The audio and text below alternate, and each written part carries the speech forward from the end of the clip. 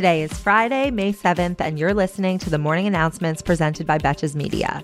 Today's episode is brought to you by Calm, the #1 mental wellness app. Sleep more, stress less, live better with Calm. I'm Sammy Sage. We have a really quick news day today, which is obviously an amazing Friday treat. Yesterday, Florida Governor Ron DeSantis signed Florida's new voter suppression bill into law. The law limits the use of ballot drop boxes, adds identification requirements for voters requesting absentee ballots, and requires them to request absentee ballots for each election instead of being signed up automatically. But the fun part of the story is that DeSantis would not allow any media outlets into the bill signing, and instead just gave Fox News an exclusive to broadcast the bill signing ceremony. I think DeSantis severely overestimated how much people care to watch him sign something. Because it is still a slow news day, I'm going to report again on Liz Cheney. The Republican caucus is officially holding a vote of no confidence next week to oust Liz Cheney. Yes, another one to follow up the one they held in January, but this time it is expected to pass, and she is likely to be replaced by Representative Elise Stefanik. If you're wondering what Elise's leadership vibe is going to be, she went on Steve Bannon's podcast and said that she is committed to sending a clear message that we are one team, and that means working with the president and working with all of our excellent Republican members of Congress.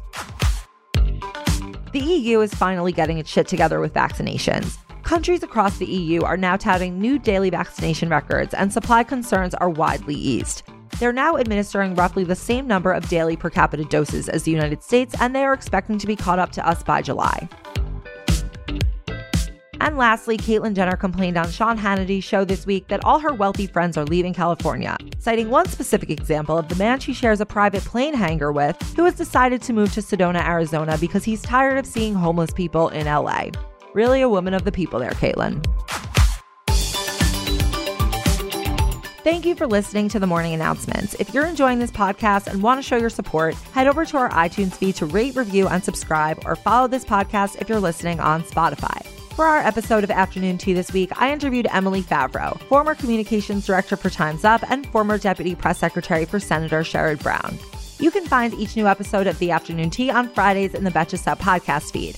If you haven't heard what Afternoon Tea is about, I sit down with some of the most interesting people in politics and media to chat about the things we care about most. So be sure to subscribe or follow wherever you listen, and stay tuned for a quick teaser from today's new episode. Until next week, I'm Sammy Sage, and now you know what the fuck is going on.